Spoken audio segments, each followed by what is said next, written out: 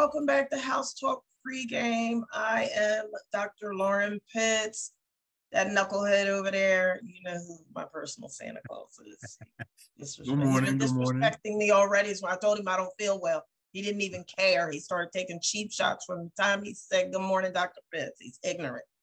I was severely abused from Sunday night all day Monday by the delusional fans that are the Dallas Cowboys, because if nobody caught up with the news or anything, they would have thought you all won the Super Bowl Sunday night. But don't worry, my grandma has a saying that she always used to say, what does not come out in the wash will sure enough come out in the rinse. The wash for the Dallas Cowboys is this regular season, and the rinse, as we all know, is the divisional round of the playoffs, which you all have not gotten by in the last 27 years. So don't worry, when the second or third week of January rolls around, all will be stored with, you know what, actually, I think I said this in the last season, I have a child that's on the way due in January. That would be a phenomenal way to come into the world, is on the day of the Cowboys losing the playoffs. I'm going to speak that into existence. I'm just going to speak that into existence right now. Good morning, everybody. How's everybody doing this morning? How is everybody doing? We got a wonderful, wonderful show lined up today for you all. We have a special guest here with us today that we're going to get into in a few minutes. Dr. Pitts. Yes. Is it cooled off in Dallas yet? It is. It was 71 degrees when we first logged in before the show starts. We're at 76 now, but the high, I don't think we're supposed to go much above that today. So we're getting down into the 60s at night, and it's sort of more humane temperatures now. You can go outside without turning into water on your way to the mailbox or cooking your breakfast on the sidewalk. So it's made life a little bit easier. Yeah. Fall is finally upon us. Well, officially 5 more days, fall is finally upon us. Yeah. So we got a great topic for you all today. Today we're talking about sustainable excellence, right? Yes. You know, we always talk about being able to achieve a certain level of excellence, but I always kind of share this quote with people. You know, I always say life is hard. You know, life is hard making it. Life is just as hard, if not harder, maintaining it. And when we talk about reaching a certain level of excellence, it takes years and years of consistent, due diligent work to reach a certain level of excellence, but it takes just that much more and then some to sustain that level of excellence. So we're going to be talking about what it looks like to reach that level of excellence and what that excellence can look like in your athletic and personal life, but also what are some things that you can do to sustain that. We have a wonderful guest, Mr. Terry Tucker, here today with us that's going to chime in and talk about this topic as well with us. So before we get into all that, Dr. Pitts, any mental health tip of the week, any news you saw going around in the world of sports this week that you want to share? Yeah, I have a bunch of stuff. So just bear with me for a few minutes. So first and foremost, one of the things that it's important for us to note is that September is National Suicide Prevention Month, right? Mm-hmm. And it is a time to raise awareness and discuss this highly stigmatized subject. Suicidal thoughts, much like mental health conditions, can affect anybody, regardless of age, gender, or background. National Suicide Prevention Month serves as a powerful reminder of the urgent need for mental health care professionals like Ronnie, like myself, and like so many of us. But I would also note that it's a critical time for anybody, right? Because we all need to be aware. We all need to be paying attention to those that are around us so that we can be more in tune to signs and symptoms that we might see. According to the Centers for Disease Control and Prevention, in 2021, 1.7 million Americans attempted suicide, and ultimately more than 48,000 people took their own lives. These numbers highlight the immense challenges we face and underscore the critical role that we as mental health practitioners play in offering support and guidance to those in need. If you or someone you know is experiencing a mental health emergency, call 988 for the Suicide and Crisis Lifeline. And you can also find free local resources just by simply Googling, mental health services near me in your browser. But what does that look like when it comes to our student athletes? What does it look like when it comes to our professional athletes?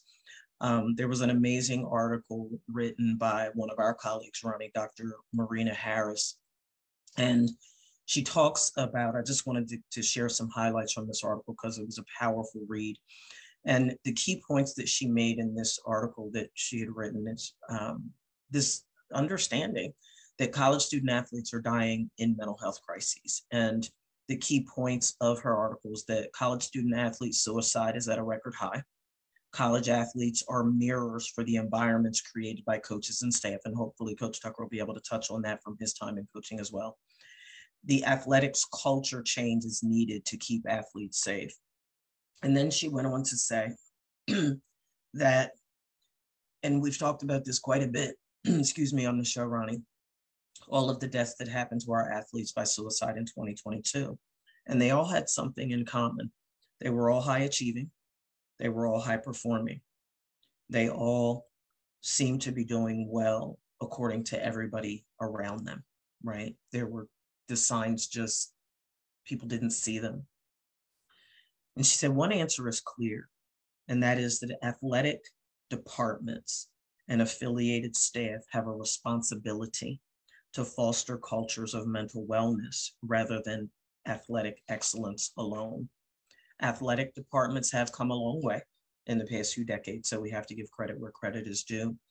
But she pointed out some key things that I think that it's really important to know really quickly, and that is that the institutional structure of athletics itself is not built for wellness. It's built for winning. That's one issue.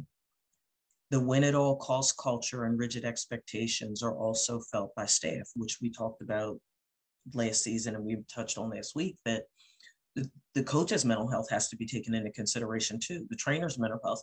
When you look at the documentary that we were talking about that was done on Irv Meyer and everything that was going on at the University of Florida. Yeah, man. Yeah. And they talked, I thought they did an outstanding job of highlighting all of the mental health issues that he was having as a result of all of the pressure of being the coach of the Gators. Right. She gave some great points that I'm hoping that we can touch on throughout the show today. And she talked about how do we change the culture. She said, although mental health awareness is important, awareness without substantial programming cannot be expected to make a meaningful impact on athletes' mental health. Athletics departments must dedicate significant resources, funding, time, energy to the mental wellness of athletes. And it's also vital to create a mentally healthy environment where athletes feel safe. For example, it's not enough to provide cursory check-ins with athletes. Coaches and staff must create an environment where athletes feel safe to truly be honest about how they're doing, even when it's not well. Check in often. Let athletes know that it's okay to feel their emotions, even when those emotions are unpleasant. Do not minimize or make fun of sickness or injury. Do not encourage athletes to push through physical or mental health concerns. And that speaks to that article that you sent me a couple of days ago, Ronnie. And instead emphasize high effort with ample time for rest and recovery, both physically and mentally. Student athlete suicide rates have skyrocketed amid a national mental health crisis among adolescents and young adults. Football players seem to be at highest risk for suicide. That's that part. And then just the other couple announcements that I wanted to make. On Wednesday, and I do apologize, I didn't get a chance to double check to see if you can still register, but the National Society of Black Sports Professionals of North Texas is holding a virtual Inside HBCU Athletics webinar on Wednesday night. It is 6 to 7:30 Central Time, so 7 to 8:30 East Coast Time. Registration is free. The panelists are John T. Grant, who's the executive director of the Cricket Celebration Bowl and the MEAC and SWAC Challenge Kickoff college football games in Atlanta, owned and operated by ESPN Events. Tiffany Dawn Sykes, who's the vice president and director of intercollegiate athletics at Florida A&M. Derek Weber, who's the president and CEO at Weber Marketing and Consulting. And then it's being moderated by Jordan Thomas, who's the senior manager and partnership sales for the Long Island Nets. So phenomenal event. I will be attending that virtual event. I registered for it a few weeks ago and I just forgot to mention it. And then just the last announcement that I wanted to make is that the philanthropic group gifted HBCUs $124 million to increase student enrollment and retention. The HBCU Transformation Project, a collaborative venture between the United Negro College Fund, Thurgood Marshall College Fund, and the Partnership for Education Advancement, announced on Wednesday a $124 million investment from philanthropic group Blue Merit and Partners. And the gift will be used to increase enrollment, improve efficiency, enhance infrastructure, and promote economic mobility at some of the nation's HBCUs, according to a news release by the HBCU Transformation Project. So I just wanted to make sure that folks were aware of that. And that's all I have. Thank you for that. Thank you for sharing. I don't have anything to add to that. I think you said all of that very beautifully, especially in your mental health tip of the week. So yeah, let's go ahead and get started. So for our guests, I'm gonna read our guest's bio real quick and then give him a chance to fill in anything. And then also let's get this started. So Terry Tucker is a motivational speaker, author, and international podcast guest on the topics of motivation, mindset, and self-development. He has a business administration degree from the Citadel, where he also played Division I college basketball, and a master's degree from Boston University. In his professional career, Terry has been a marketing executive, a hospital administrator, a SWAT team hostage negotiator, a high school basketball coach, business owner, motivational speaker, and for the past 11 years, a cancer warrior. He is the author of the book Sustainable Excellence, 10 Principles to Leading Your Uncommon and Extraordinary Life. Terry has also been featured in Authority, Thrive Global, and Human Capital Leadership magazines. Mr. Tucker, good morning, sir. How are you today? I'm great, Ronnie. Lauren, thank you very much for having me on. I'm looking forward to talking with you today. Yes, sir. Yes, sir. We're really excited to have you on here. So let's go ahead and jump right on in, man. So, Mr. Tucker, if you don't mind, and if it's okay if I call you Mr. Tucker, call me Terry, please. Gotcha. It's a habit of manners that has been instilled in me for years. But so Terry, so tell people a little bit about yourself, how you came to be who you are, and also how athletics also help shape some of your life as well too. Sure. So I grew up on the south side of Chicago. I am the oldest of 3 boys. You can't tell this from looking at me or from my voice, but I'm 6'8" tall and actually played college basketball at the Citadel. I have my youngest brother, 6'7". It was a pitcher for the University of Notre Dame. And my other brother is 6'6" and was an NCAA Division II All-American 2 years in a row and was drafted by the Cleveland Cavaliers in the National Basketball Association. So our entire upbringing was athletics. I mean, we played football, baseball, basketball. We as we got older, we kind of specialized in what sport we enjoyed and that. So, but I think a lot of it goes back to our parents. I mean, our parents taught us the value of family, of loving each other, of caring for each other, of supporting each other. And my parents used to do what I call divide and conquer parenting, where, I'd have a game on Thursday night at 5:00 at this location, and Dad would take me to that because my brother had a practice at the exact same time at another location. And so my mom would have to go to that. And I mean, you can imagine 3 growing boys. My mom was like a regular at the grocery store. I need another gallon of milk. I need more, a roast or chicken or whatever it was that we were eating in that. I mean, we ate my parents out of house and home. But our parents were really they were the people that set the foundation for my brothers and I. And we all have college degrees. We all have master's degrees. We've all been relatively successful in life. And that's really what it's about. And sports certainly helped me do that. I mean, I started playing basketball when I was 9 years old, played all the way up till I graduated from college. And then I had the opportunity to coach our daughter, who fortunately or unfortunately got my height and is 6'2", and actually played basketball at the U.S. Air Force Academy. She played for 1 year until she blew out her knee, and then that was the end of her career. But got an education and is now an officer in the new branch of the military, the Space Force. So I'm actually kind of excited. The Notre Dame game today, her roommate and one of her bridesmaids is doing the flyover at the game. She's a pilot. So kind of excited for that today. Man, that I gotta quit. How tall are your parents?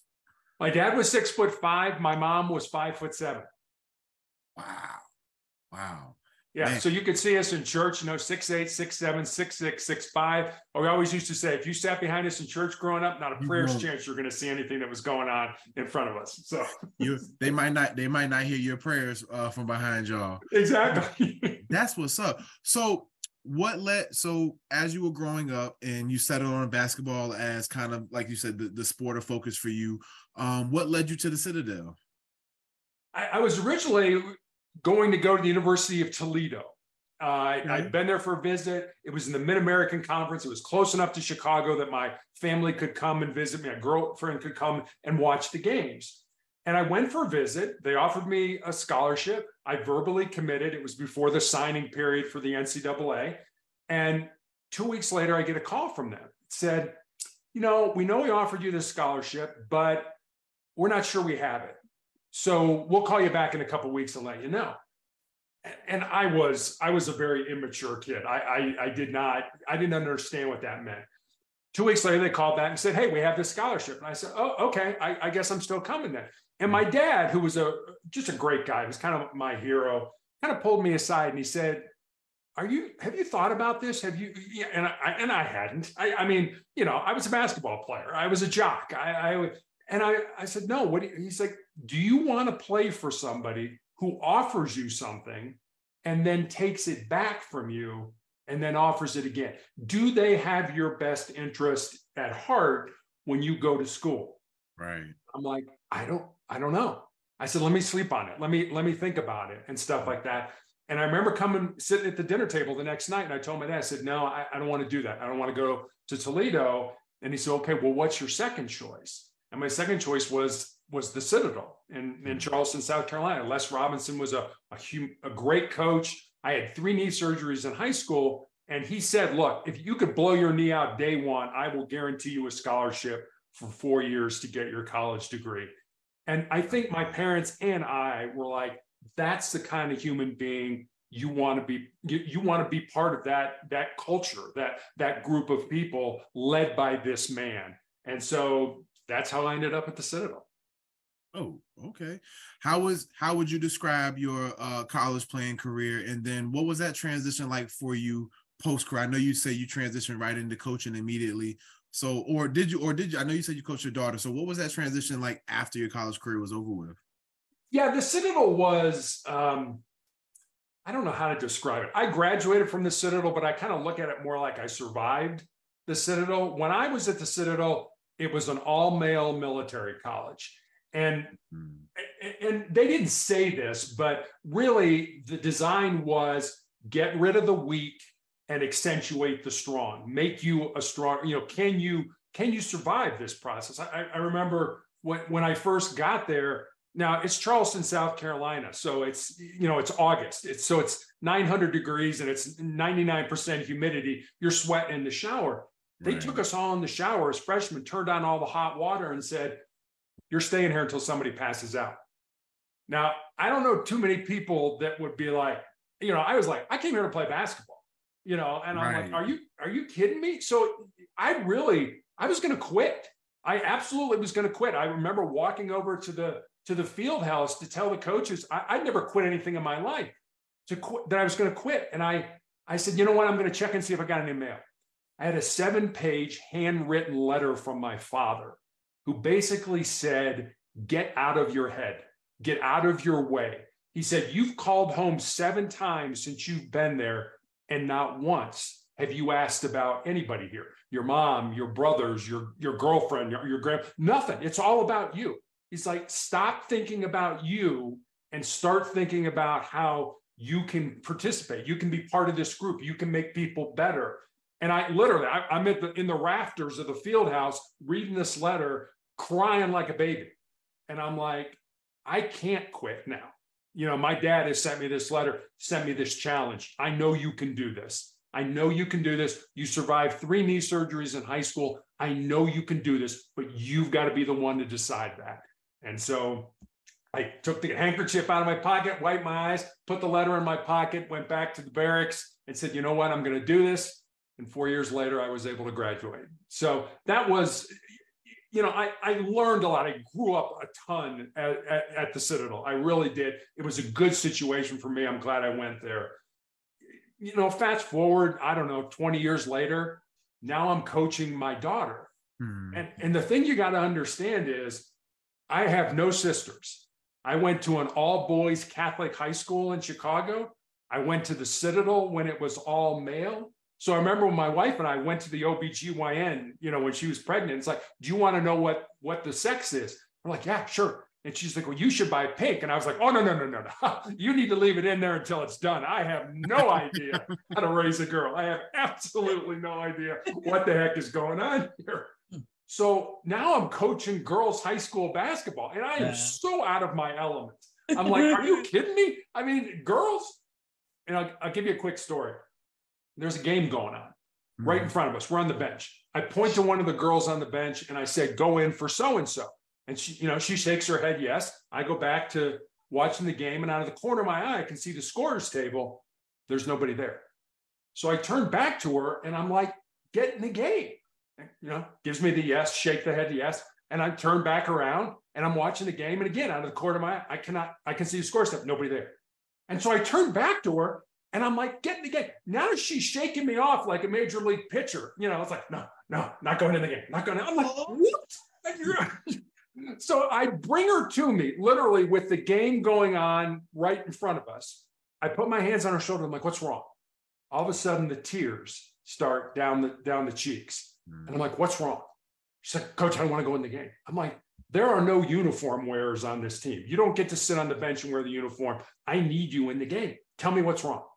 Well, if I'm afraid if I go in the game and make a mistake, my friends in the stands will make fun of me for making that mistake.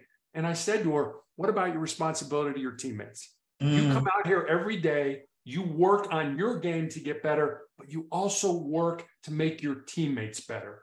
They are relying on you. I need you in the game now. I know you might make a mistake. That's okay. But just go in there and do your best. I'm like, am I really having a counseling session here on the side of the court as the game is going on? Yes, I did. But it was the strangest thing for me because, I mean, Ronnie, being a guy, when you were practicing, you were like, I couldn't wait to go in the game. I don't care how terrible you were, how mismatched you were. I wanted to play. Right. I did not understand that mentality, that mindset of I don't want to play because I'm afraid of what my friends might think. Yeah. Go ahead, Dr. Pitts. Go ahead. No, go ahead. Finish your thought first, and then I'll I was just going to say that was a very powerful reframe. And you almost use the same science that your dad used on you, where we can get so trapped in our head sometimes that we don't realize if we just take a step back and really can assess the situation for what it is and what we can do in that moment is not up trying to control everything at one time. It's doing what you can do, control what you can control. And as things become available and as opportunities present itself, then you can make certain moves. And even in that situation, reframing to her like, look, we're in a game right now. Who's ever in the stands, I don't care if it's 1 million people in the stands or one person in the stands, they're going to talk about you regardless. But you have a responsibility to your teammates. You have a responsibility to yourself that what you do in practice, what you do in the locker room, what you do watching film and in the weight room, right? That product, that finished result, and now you have a chance to see that. But you have to believe in yourself as much as I believe in you to go out here and carry that out. That's a hell of a reframe, Coach. Yeah. It was. When I took over this team, they were terrible. They were cellar dwellers. They didn't know how to win. They knew how to lose. They had got that down pat. And so it was changing the culture of we expect to win. And it's not about the scoreboard. I love the Nelson Mandela quote. The former president of South Africa who said, "I never lose. I either win or I learn." And I love that. Says that all the time. I say, I don't believe in wins and losses. I believe in wins and lessons. Yeah, exactly. Exactly. What are you learning here? Because, none of these kids were going to go. My daughter did play at the next level, but none of the rest of the kids played at the next level. Yeah. It's like, what are you learning as a teammate? How to be a good teammate, how to lose, how to win, how to push yourself, all these things that I'm trying to teach. and we can go into the parents. The parents were the worst part of coaching. The kids were great. They were like sponges, you know, they were taking all this up, but the parents were like, oh no, you know, you're better than so-and-so. And I mean, I got you for 2 hours, you know, 5 days a week, 6 days a week. Your parents have you the rest of the time. So at the dinner table, it's like, Coach Tucker doesn't know what he's talking about. He doesn't know. Okay, that's fine. I'm doing the best I can. Right. Yeah. What I wanted to get your perspective on, Terry, is when you talk about shower torture at Citadel and then fast forward to coaching, when did you become more aware, or did you become aware of the element of mental health and mental wellness in your athletic journey as a player and as a coach? I think I learned that. I certainly learned it when I was younger. So I had my first knee surgery when I was 15 years old and ended up having 3 during my high school career. And I remember when I went back playing basketball after I finally was able to, you know, rehab and go back. I remember my brain was putting all kinds of negative thoughts into my mind. You know, things like, hey, you're probably a step slower since your surgeries, and college coaches aren't going to be interested in recruiting you. And I remember thinking, wait a minute, I am still playing at an elite level, and coaches are still reaching out about the possibility of playing for their college or university. I learned early that I needed to change, you know, to change the narrative, to put something positive in there. I remember there was a study done by the Cleveland Clinic that said that we have 60 to 70,000 thoughts that pass through our minds every day, most of which we don't even pay attention to. And that like 90 or 95% of those thoughts are the same thoughts from yesterday. So we only have about 3,500 new thoughts a day. But the other thing I found was interesting, because I'm old enough that I took typing in high school. You know, 40 words a minute in typing got me an A. Your mind operates at a speed of 1,000 words a minute. Right. And so, but the bottom line is your mind can only hold one thought at a time. Why would you want to make that a negative thought? So I learned early, you know, that you need to change the narrative. I mean, we're human beings. We're going to have negative thoughts. I don't care how positive you are, but right. you needed to change the narrative. And like I said, when I was at the Citadel, I was so in my way. I was so in my head. I wasn't seeing that. I thought, you know, no, this is terrible. I'm 1,000 miles from home. You know, I miss my family. I miss my girlfriend. I miss everything. This is, I could not see the benefit of what I was getting. A free education, not free, but I was getting a college education in exchange for the talent that I had to play basketball. I mean, how good does that get? A free education to do something I love. Are you crazy? Well, get out of your head, boy. You need to go do this. So. Right. Now, I always tell people, you know, it sounds good to, you know, be a full ride scholar athlete and things like that. But even in that instance, you know, that brings its own set of challenges, expectations, anxiety, because I played at a Division II college, and we had maybe 70 to 80 players per year, give or take. Out of those 70 to 80 players, now the Division II level, you're allowed to have up to 35 scholarship athletes. But at an HBCU, we didn't have the funds to even give out 35 full-ride scholarships. So on a team of 80 players, it was me and maybe 5 or 6 other people who were on full rides. Everybody else had their scholarship money split up, 1,000 here, 2,000 there, maybe 3,000 there, whatever the case may be. So here I come in as a freshman, like you, everything's paid for. I just got to show up and be an athlete, you know? And so even then that brings its own set of expectations. And for me, I had to learn that, yeah, I was good in high school, but when you get to college, all these people are good too.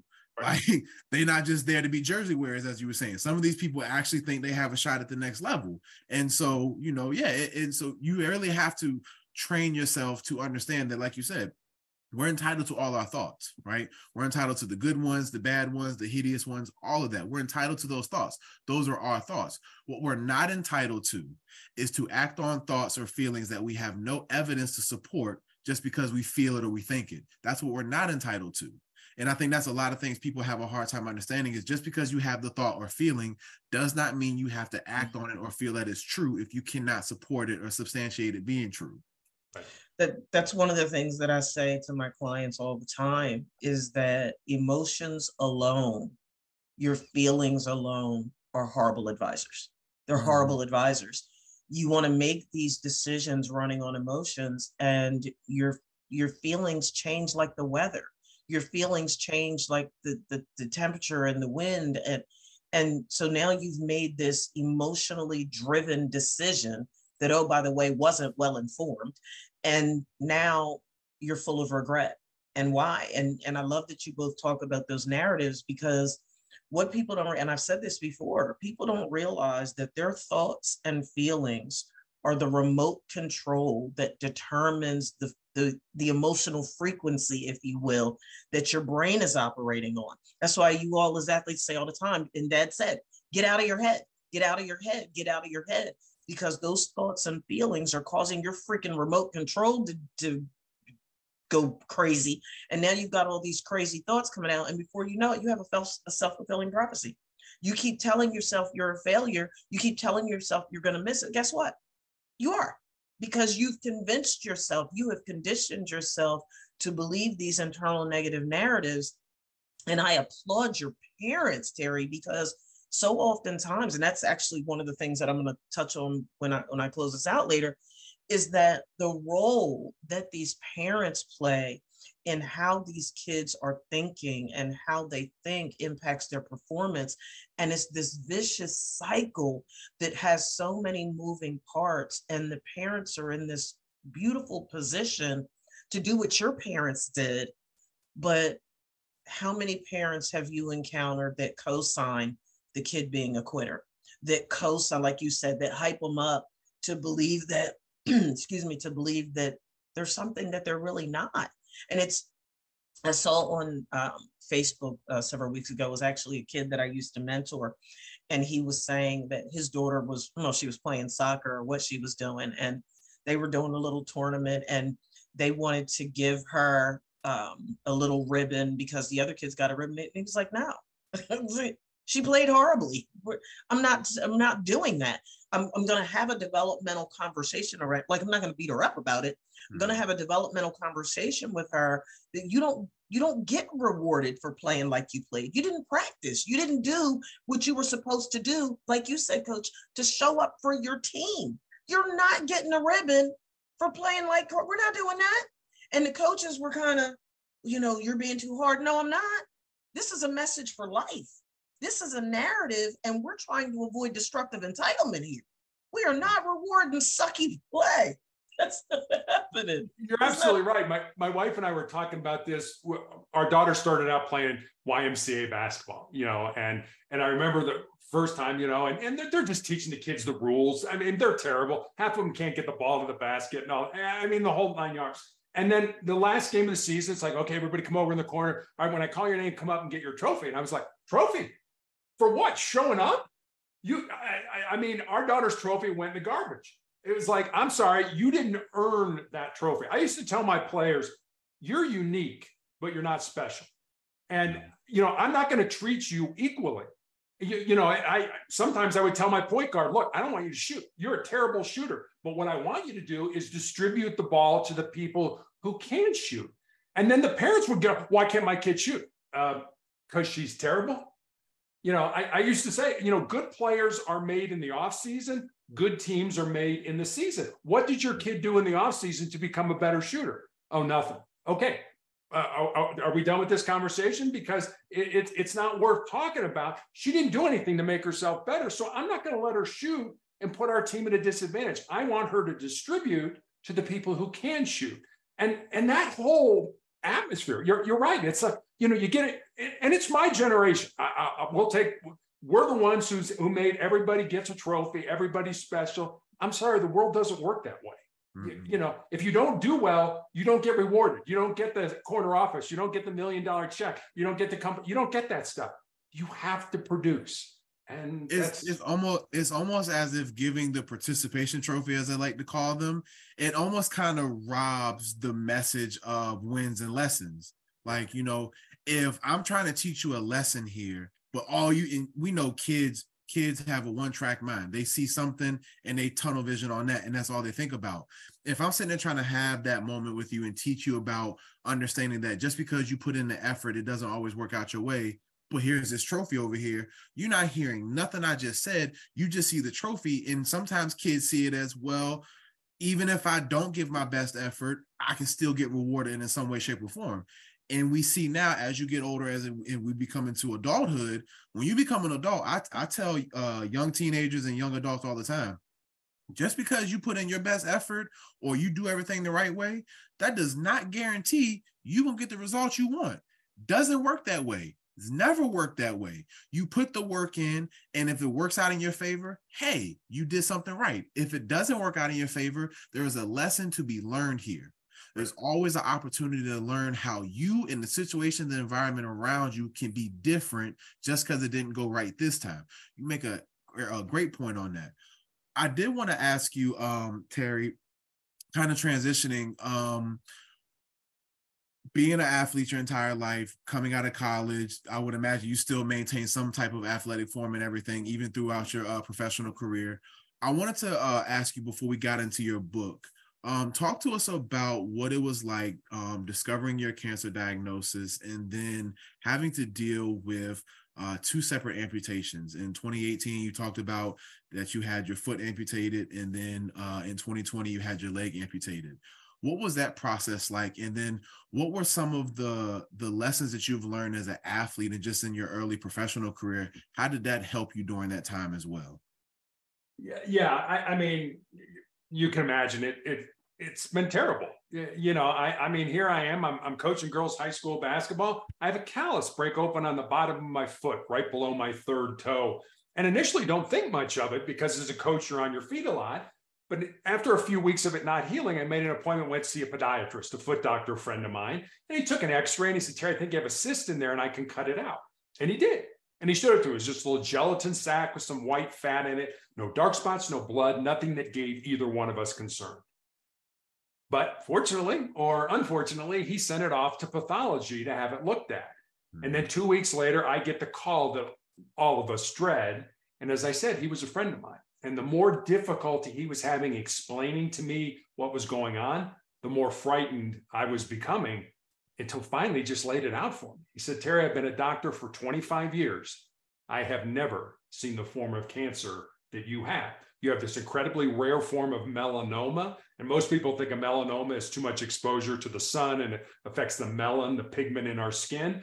He said, you have this rare form that appears on the bottom of the feet or the palms of the hands, has nothing to do with sun exposure. And he recommended I go to MD Anderson and Cancer Center in Houston. And I did. And they pretty much told me, this is a death sentence. We have nothing to offer you other than surgery. You'll probably be dead in 2 years. So I said, you know what? Well, let's turn it into a life sentence. How about we do that? You know, the death, I can't control the dead part of it. You know, when I die, how I die, where I die, way above my pay grade. Don't spend a lot of time worrying about that. But I remember, I think I went through all the stages of grief that we would associate with that kind of a diagnosis. First, it was denial. I can't possibly have cancer. I've done everything right in my life. Then it was, I got mad. I can't possibly have cancer. I've done everything right in my life. And then our daughter was in high school. So there was a bargaining kind of with God. Hey, look, just let me live long enough to see her graduate from high school. Yeah. And then I got down. Absolutely. I kind of got depressed. And then I got to a point where this sucks, but I'm going to have to embrace the suck, for lack of a better term. I do not like the cards that I have been dealt, but I'm going to have to play these cards to the best of my ability. And I've done that for the last almost 11 and a half years now. And I remember, I'll give you one final story. When I had my leg amputated, I also found out I had tumors in my lungs, and I'm still being treated for those tumors in my lungs. And I remember my doctor showed me my CAT scan. And I have no medical background. I don't know how to read a CAT scan, but you can kind of look at it and say, well, that sure doesn't belong there, you know, and stuff like that. And I remember I had these big tumors in my lungs. I had fluid all around the pleural spaces of my lungs. And I can still see my oncologist. And I asked him, I said, how was I alive? And he put his head down and he shook his head no. And then he lifted his head up and he looked at me and said, I don't know, because you shouldn't have been. Which said to me, God's not done with me yet. When I die, how I die, like where I die, way above my pay grade. Like I said, don't worry about the dying part. Spending more time now, just worrying about the living part. Mm-hmm. Can I jump in there? Absolutely. So there's something you don't know, Ronnie. You know that I'm a cancer survivor, but you don't know that I too was diagnosed with melanoma. I was given 6 months to live. They gave me a death sentence too. My melanoma diagnosis came right after my 14th birthday. Oh. Yep, right after my 14th birthday. So the devastation that my family experienced, they didn't think I was going to see my 8th grade graduation. They certainly didn't think that I was going to live to get ready to be turning 56. But to your point, you do go through the whole gamut of the stages of grief, every single last one of them. And that was the one and only time that I attempted suicide, because I initially entertained that internal negative narrative. I initially accept that death sentence until my grandparents said, "Oh, no, we're not doing that. The word of God says to call upon the elders of the church." And that's exactly what they did. And folks went to laying hands and praying, and 3 surgeries later and 10 years worth of treatment and care under the University of Pennsylvania Hospital Malignant Melanoma Clinic. Just like you said, Terry, like I was the first person of color to be treated for melanoma at UPenn Clinic at that time.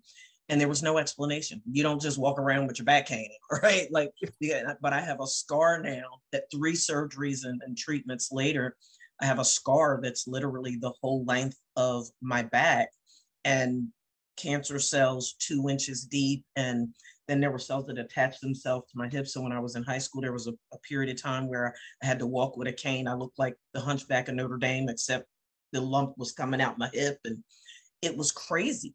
And the doctor said the exact same thing. There was no explanation for why I was alive. But my grandparents said exactly what you said. God's not through with her yet. And here I sit getting ready to turn 56 in a couple of months. And it's like, and then the second diagnosis was my first year in grad school. Started grad school in January. It started grad school in September. January, go for a routine smashogram. Doctor sends like, I'm seeing something. Send it. Sure enough, go to the cancer center at Christiana Hospital in Delaware, and sure enough, had to have a lumpectomy in March of my first year in grad school. So just craziness. And the same thing. Why are you still here? Because God's not through with me yet. So I applaud you, and people don't get, and I don't mean this to sound as insensitively as some might take it, but I get frustrated. I find myself getting frustrated with my clients sometimes, that just every curveball that life throws them, they want to curl up in a ball and quit. Like their answer for everything is just to quit. And I'm like, can you give me one reason? Can you give me one reason why you should live? Can you give me one reason why you should, I don't know, maybe it could be your kids. Maybe it could be your husband. Maybe it could be your cat or your dog or your mom or your dad. Maybe something. You've given me all the reasons why you want to give up. Can you give me one reason why your life is worth fighting for? And they're always so quick to say, Dr. Pitts, you don't understand. Yes, I do. Yes, I do. I do understand. I know what it's like to have multiple death sentences. I've had so many freaking near-death experiences, it's not even funny. Fight. Quit being a turtle and hiding in your shell and fight. Because whether you believe in God or not, he ain't through with you yet. You're here for a reason. Okay, I'm done. No, and you make a huge point. And I think one of the things that team sports taught me, and Ronnie, you probably feel the same way, is the importance of being part of something that's bigger than yourself. You realize on a team that if you don't do your job, not only do you let yourself down, but you let your teammates down, your coaches down, your fans down, your parents down, et cetera. And if you think about it, the biggest team game that we all play is this game of life. And I am on a clinical trial drug now that more than likely is not going to save my life. And my nurses, they look at me like, why do you keep coming back and doing this? Why do you keep throwing up? Why do you keep shaking? Why do you keep doing this? And I tell them, because this is bigger than me. Maybe 5 years from now, 10 years from now, based on the data the doctors are gleaning from my blood tests and my scans, they'll be able to perfect this drug. So maybe it will cure somebody. So maybe they won't die and they'll be able to be with their family. I probably won't be here, but to me, that's being part of something that's bigger than yourself. And I think for me, that started out something that I learned, a big thing that I learned being part of team sports. Right. I wholeheartedly agree. I always tell people, as much as I miss the actual games, playing in the games and things like that, the one thing I miss the absolute most is just being around my teammates, being in the locker room. Those memories, those experiences, the good moments, the bad moments, you have those brothers around you, and for the female athletes, your sisters around you, and it's an unbreakable bond. It's almost like your work family. Like, they always say, like, outside of your family you have at home, you spend the majority of your time on a week-to-week basis with your work family. And football was like that for me. As much as I, love being at home, my parents and everything, I was around my teammates. I love being in the locker room. I love the banter, the jokes, the pranks and all that. You can't replicate that. Like, once you finish playing sports, you cannot replicate that. You can have friends and you can have social groups and stuff like that, but just those experiences you share with your teammates, you can't put a price on that or really replicate that in your adult life. Terry, I wanted to ask you, so we talked about our topic being sustainable excellence, and and from a peak performance standpoint, we know there are 6 things that really tie into that. We know is physical, technical, tactical, mental, life balance, and a good professional coach-athlete relationship. And in relation to your book, Sustainable Excellence, the 10 Principles to Leading Your Uncommon and Extraordinary Life, kind of talk to us about what was the inspiration behind your book. And then we do have a little bit of time if you wanted to maybe lead into maybe some of those principles that you highlight in your book. Sure. So Sustainable Excellence was really a book born out of 2 conversations that I had. One was with a former player that I had coached in high school who had moved to Colorado, where my wife and I live, with her fiance. And the 4 of us had dinner one night. And I remember saying to her after dinner that I was excited that she was living close and I could watch her find and live her purpose. And she got real quiet for a while. And then she looked at me and she said, well, Coach, what do you think my purpose is? I said, I have absolutely no idea what your purpose is, but that's what your life should be about. Finding the reason you were put on the face of this earth, using your unique gifts and talents and living that reason. So that was one conversation. And then I had a young man in college who reached out to me on social media, and he said, what do you think are the most important things I should learn, not to just be successful in my job or in business, but to be successful in life? And I didn't want to give him the, get up early, work hard, help out. I didn't want to give him the cliches. I wanted to see if we could go deeper. So I spent some time, was taking some notes, and kind of had these 10 thoughts, these 10 ideas, these 10 principles. And so I sent them to him. And then I kind of stepped back and I was like, well, I got a life story that fits underneath that principle, or I know somebody whose life emulates this principle. So literally during the 3 to 4 month period where I was healing after I had my leg amputated, I sat down at the computer every day and I built stories, and they're real stories about real people underneath each of the principles. And that's how sustainable excellence came to be. Oh. As you've had to adjust to life with, being an amputee, still being a warrior with your cancer diagnosis and everything, how have these principles that you curated in this book, how have they helped you along in this journey and as you continue to push forward? Yeah, I mean, they're just things I've learned over my life. Mm-hmm. They're 10 principles. They're not in any particular order. Number 1 isn't any more important than number 7 or anything like that. But I'll give you a couple of them. And it's always fun for me as an author when somebody reaches out, because there's always one principle that sort of resonates with the reader. It's kind of the highlight principle. It's a great place to start a conversation. Mm-hmm. And I wrote all 10 of them, but there's one that resonates with me. And I'm sort of ashamed to say it does, because I've done this so many times in my life. And here's the principle. Most people think with their fears and their insecurities instead of using their minds. And I know I've done that. I know, I want to do this. Oh, wait a minute.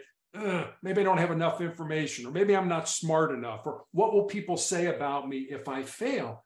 That's thinking with your fears and your insecurities. That's not thinking with your minds. And whenever I speak, especially to young people, I always tell them, if there's something in your heart, something in your soul that you believe you're supposed to do, but it scares you, go ahead and do it. Because at the end of your life, the things that you're going to regret are not going to be the things you did. They're going to be those things you didn't do. And by then it's going to be too late to go back and do them. So that's one principle. There's a principle in there. And I know, especially the young people, I always get kind of like, well, that's kind of stupid, but it's fail and fail often, especially when you're young. Make mistakes, learn from those mistakes. And people somehow, especially young people, they look at a athlete or an entertainer or somebody who's influential, and they're like, oh my gosh, that person's successful. I'm like, I guarantee you the road to that person's success is paved with failure. It's paved with all kinds of problems, but you don't see that. Right. And I go back to my daughter who, had an NBA 3-point shot, but what people saw was her doing that in the game. What they didn't see is all those hours in the hot, sweaty, humid, stinky gymnasium, putting up thousands and thousands and thousands of shots to get to the point where she could do that. I remember Jerry Rice, the Football Hall of Fame receiver from the San Francisco 49ers, had a great quote. He said, "Today I will do what others won't, so tomorrow I can do what others can't." Yeah, and I love that quote. I mean, it's such an amazing quote. And I'll leave you with one more quote. I'm really going to date myself now. 1976. It's my 16th birthday. It's also the country's bicentennial celebration. There was a U.S. gold medal winning Olympic swimmer by the name of Shirley Babashoff, who had one of the greatest yet simplest quotes I ever heard. And this is what she said: "Winners think about what they want to happen. Losers think about what they don't want to happen." Winners can override their negative brains and focus on the things they want to occur. Losers cannot see the importance of pursuing a goal or a dream. Again, what we were talking about, they can't get out of their head. They can't get out of their own way to be successful. So those are just a couple things that are in the book. There's all kinds of other things from my time as a negotiator and things like that are also in there. I love the last principle you shared. I have that conversation hundreds of times over with young people. I think one of the biggest detriments that my generation, the millennials, and the generation after me, the Gen Zers, have had to deal with is the societal assumption that you have to have certain things checked off by 25, you have to have certain things checked off by 30. And I work with so many people who by the time they're 25, you can just see life just being deflated out of them because I don't have a house, I don't make $100,000 a year, I don't have a wife or a husband, I don't have 3 little kids running around the white picket fence in our yard and everything. And they feel like their life is an absolute failure. Yeah. And I always ask them, I said, well, whose rule book are you going by? Are you going by the rule book of society, or are you going by the rule book in which you are illustrating right now for yourself? Yeah. I always tell adults, when we turn 18, it is your responsibility to live and be the life that you see fit for you. Yeah. For the first 18 years of your life, that was your family's job to curate that, give you the tools and resources necessary to deal with life's ups and downs. But when you are 18, when you become an adult by law, not by maturity or by stature, but by law, it is your responsibility to be the author and illustrator of your life. Yeah. Right. We always talk about what we want to see, but as an adult, the beauty of being an adult is now you have that control to do and be what you think about all the time. I always tell people, I can give you a plan to be successful in any type of avenue, any type of professional there is. There's a plan for it. It's not the plan we question. Do you believe in yourself to follow the plan when the plan does not go according to plan? And a lot of times people have a hard time answering yes, because it's belief in self. And I really appreciate you sharing that, because so many people think if I don't have this checked off by then, if I haven't done this by that, my life is just a wash and I'll just sail off into this misery of a sunset that I can't do for myself. I did want to. Can I just follow up on that with one quick story? Go ahead.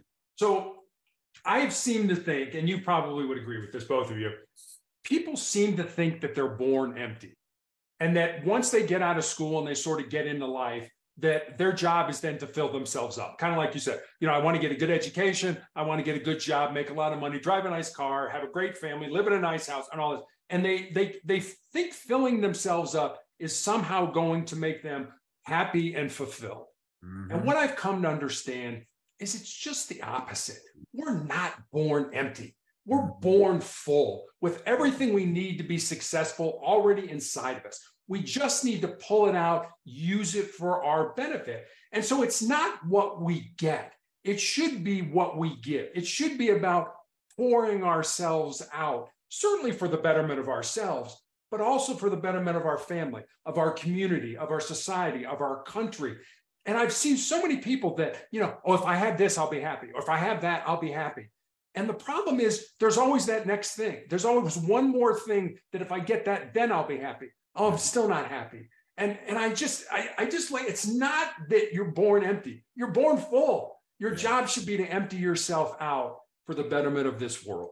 Amen. I wholeheartedly agree with that. Dr. Pitts, it seemed like you wanted to chime in on a point real quick. Yeah, because you guys were hitting some of my buzzwords that were triggering some of the things that I tell my clients. And one of the things that I often tell them is that you have to get the right attitude in spite of the atmospheric conditions that you're experiencing. Mm-hmm. And that when you develop the right attitude in spite of the circumstances that you find yourself in, no matter how turbulent or unpredictable life is, the way that it's happening to you, you have to remember is that your attitude is sort of married to your feelings, because here's the other thing that I share. You muted yourself. Sorry about that. It's a maxim in psychology that says you feel what you think. In other words, your feelings are the result of what's going on in your mind. So when you're having these life throwing curveballs at you and you have made the decision to stamp it as negative, that's an attitude problem. There's space to adjust your attitude there. And it's like you said, life is full of ups and downs. Life is full of these unexpected circumstances. We cannot control everything. Mm-hmm. And part of that, this need to control, these young folks are comparing themselves to everybody and they want to be create your own unique template. And oh, by the way, that unique template starts with cleansing your mind by developing the right attitude, regardless of what the circumstances are. There's research that's been done that has shown that people like Terry, like myself, people that have had worse types of cancers and that have had to go through even more treatment and pain than we have, and when we've done our fair share, that there was a study done some years ago that showed that you had two groups, same diagnosis, and one of the groups succumbed to their diagnosis, whereas the other group didn't. And it was exactly what you said, Terry. When they were interviewed, you said, well, why did you live? This because I chose to. I chose to not have my diagnosis define me. And certainly we're not going to suggest that that's the case with every single solitary person. There are plenty of people who will to live, and it's their time. Right. It's their time. But attitude plays a part. Attitude absolutely positively plays a part in this. And that's where we are with it. Ronnie, I'll let you go ahead and answer any final questions you have, and then I'll close this out because it's time. Goodness gracious. Well, no, I don't have any final questions. I just want to say, Terry, it has been a pleasure to talk with you and hear your story and hear your perspective on sustainable excellence and just life itself.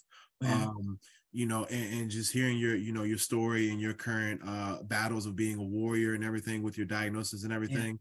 My heart and my prayers go out to you to continue to give you the strength, the courage, and the bravery to run towards life every single day. Yes. And like you said, we have no control over when we get that tap on the shoulder from the big man upstairs and say, hey, I need you to bring in your playbook. But while we're still down here and able to make plays, hey, I know you're going to continue being a phenomenal playmaker in your world and the people around you. And just thank you for blessing us with your time and your message, man. It's been phenomenal. Do you have any final words, comments, thoughts you want to leave with the people before we wrap up? And how can people get in touch with you? Oh yeah, how can people get in touch with you? Sure. So I have a blog. It's called Motivational Check. You can leave me a message there. I put up a thought for the day every day. With that usually comes a question about how you can apply it in your life. I have recommendations for books to read and stuff like that. That's all at motivationalcheck.com. Let me leave you with this final story. I had a nurse recently ask me what it was like to have my foot amputated in 2018 and my leg amputated in 2020. I told her it certainly hasn't been easy. You know, I'm 63 years old, I'm 6'8". So learning to walk again, balance-wise, falling is not an option when you're 6'8" because you get hurt from this height. But what I told her was, cancer can take all my physical faculties, but cancer can't touch my mind, it can't touch my heart, and it can't touch my soul. And that's who I am. That's who you are, Lauren. That's who you are, Ronnie. That's who everybody who's listening to us really is. And we spend a lot of time working on this body. You know, we got to go to the gym. We got to get enough rest. We got to eat right. We got to reduce stress. And I'm not telling you not to do that. You absolutely should do that. But what I am suggesting is spend a little more time each day working on who you really are, your heart, your mind, and your soul. We all know this body's going to die. It's going to decay. It's going to go away. But your heart, your mind, and your soul, those things are eternal, and those things are going to live on. And I don't think we spend nearly as much time working on them as we should. Yes, sir. Man, thank you for sharing that. Thank you for sharing that. Dr. Pitts? I'm not even going to say what I was going to say now. That's it. That's, you know what? If it ain't broke, don't fix it. That's it. Okay. Full. Take us home, Ronnie. Oh, no, you got it. Take us home this week. You got it. Hey, Terry, we're blessed. We are truly, truly blessed. And so thankful for you spending this time with us. Continued blessings and prayers to you, sir, to just continue to embrace this healing journey. And you embody excellence. You embody what sustainable excellence is. And we are so humbled and so grateful that you spent this time with us. Folks, that's it. That's all we have for today. We won't be back for 2 weeks. We'll see you October 7th. We're adjusting schedule. We're banging out October and November, and then we're going to bi-weekly shows. So actually you only see us one time in November, but you know, you got to make the adjustments. We call it audible. Right. Maybe when we come back in 2 weeks, maybe the Cowboys will come back down. Shut up, Ronnie. Goodbye. Have a great weekend. I was gonna say, Terry, if you can send your book to Dallas, they need to maintain some excellence before they can even sustain any excellence. They might really appreciate your book in the locker room. I think that'd be a staple in their locker room. Didn't I tell you? He can't help it. He can't. I knew he was on his best behavior the whole show. He had to slide it in. He had to. Everybody have a great weekend. Enjoy some football. Plenty of college games on today. Just some really, really, really extraordinary games going on. Let's see what Prime is doing with Colorado, man. What is going on? Say, give me my theme music tonight at 10. Right? All right, everybody have a great weekend. Thank you so much. See you back here October the 7th. Bye-bye.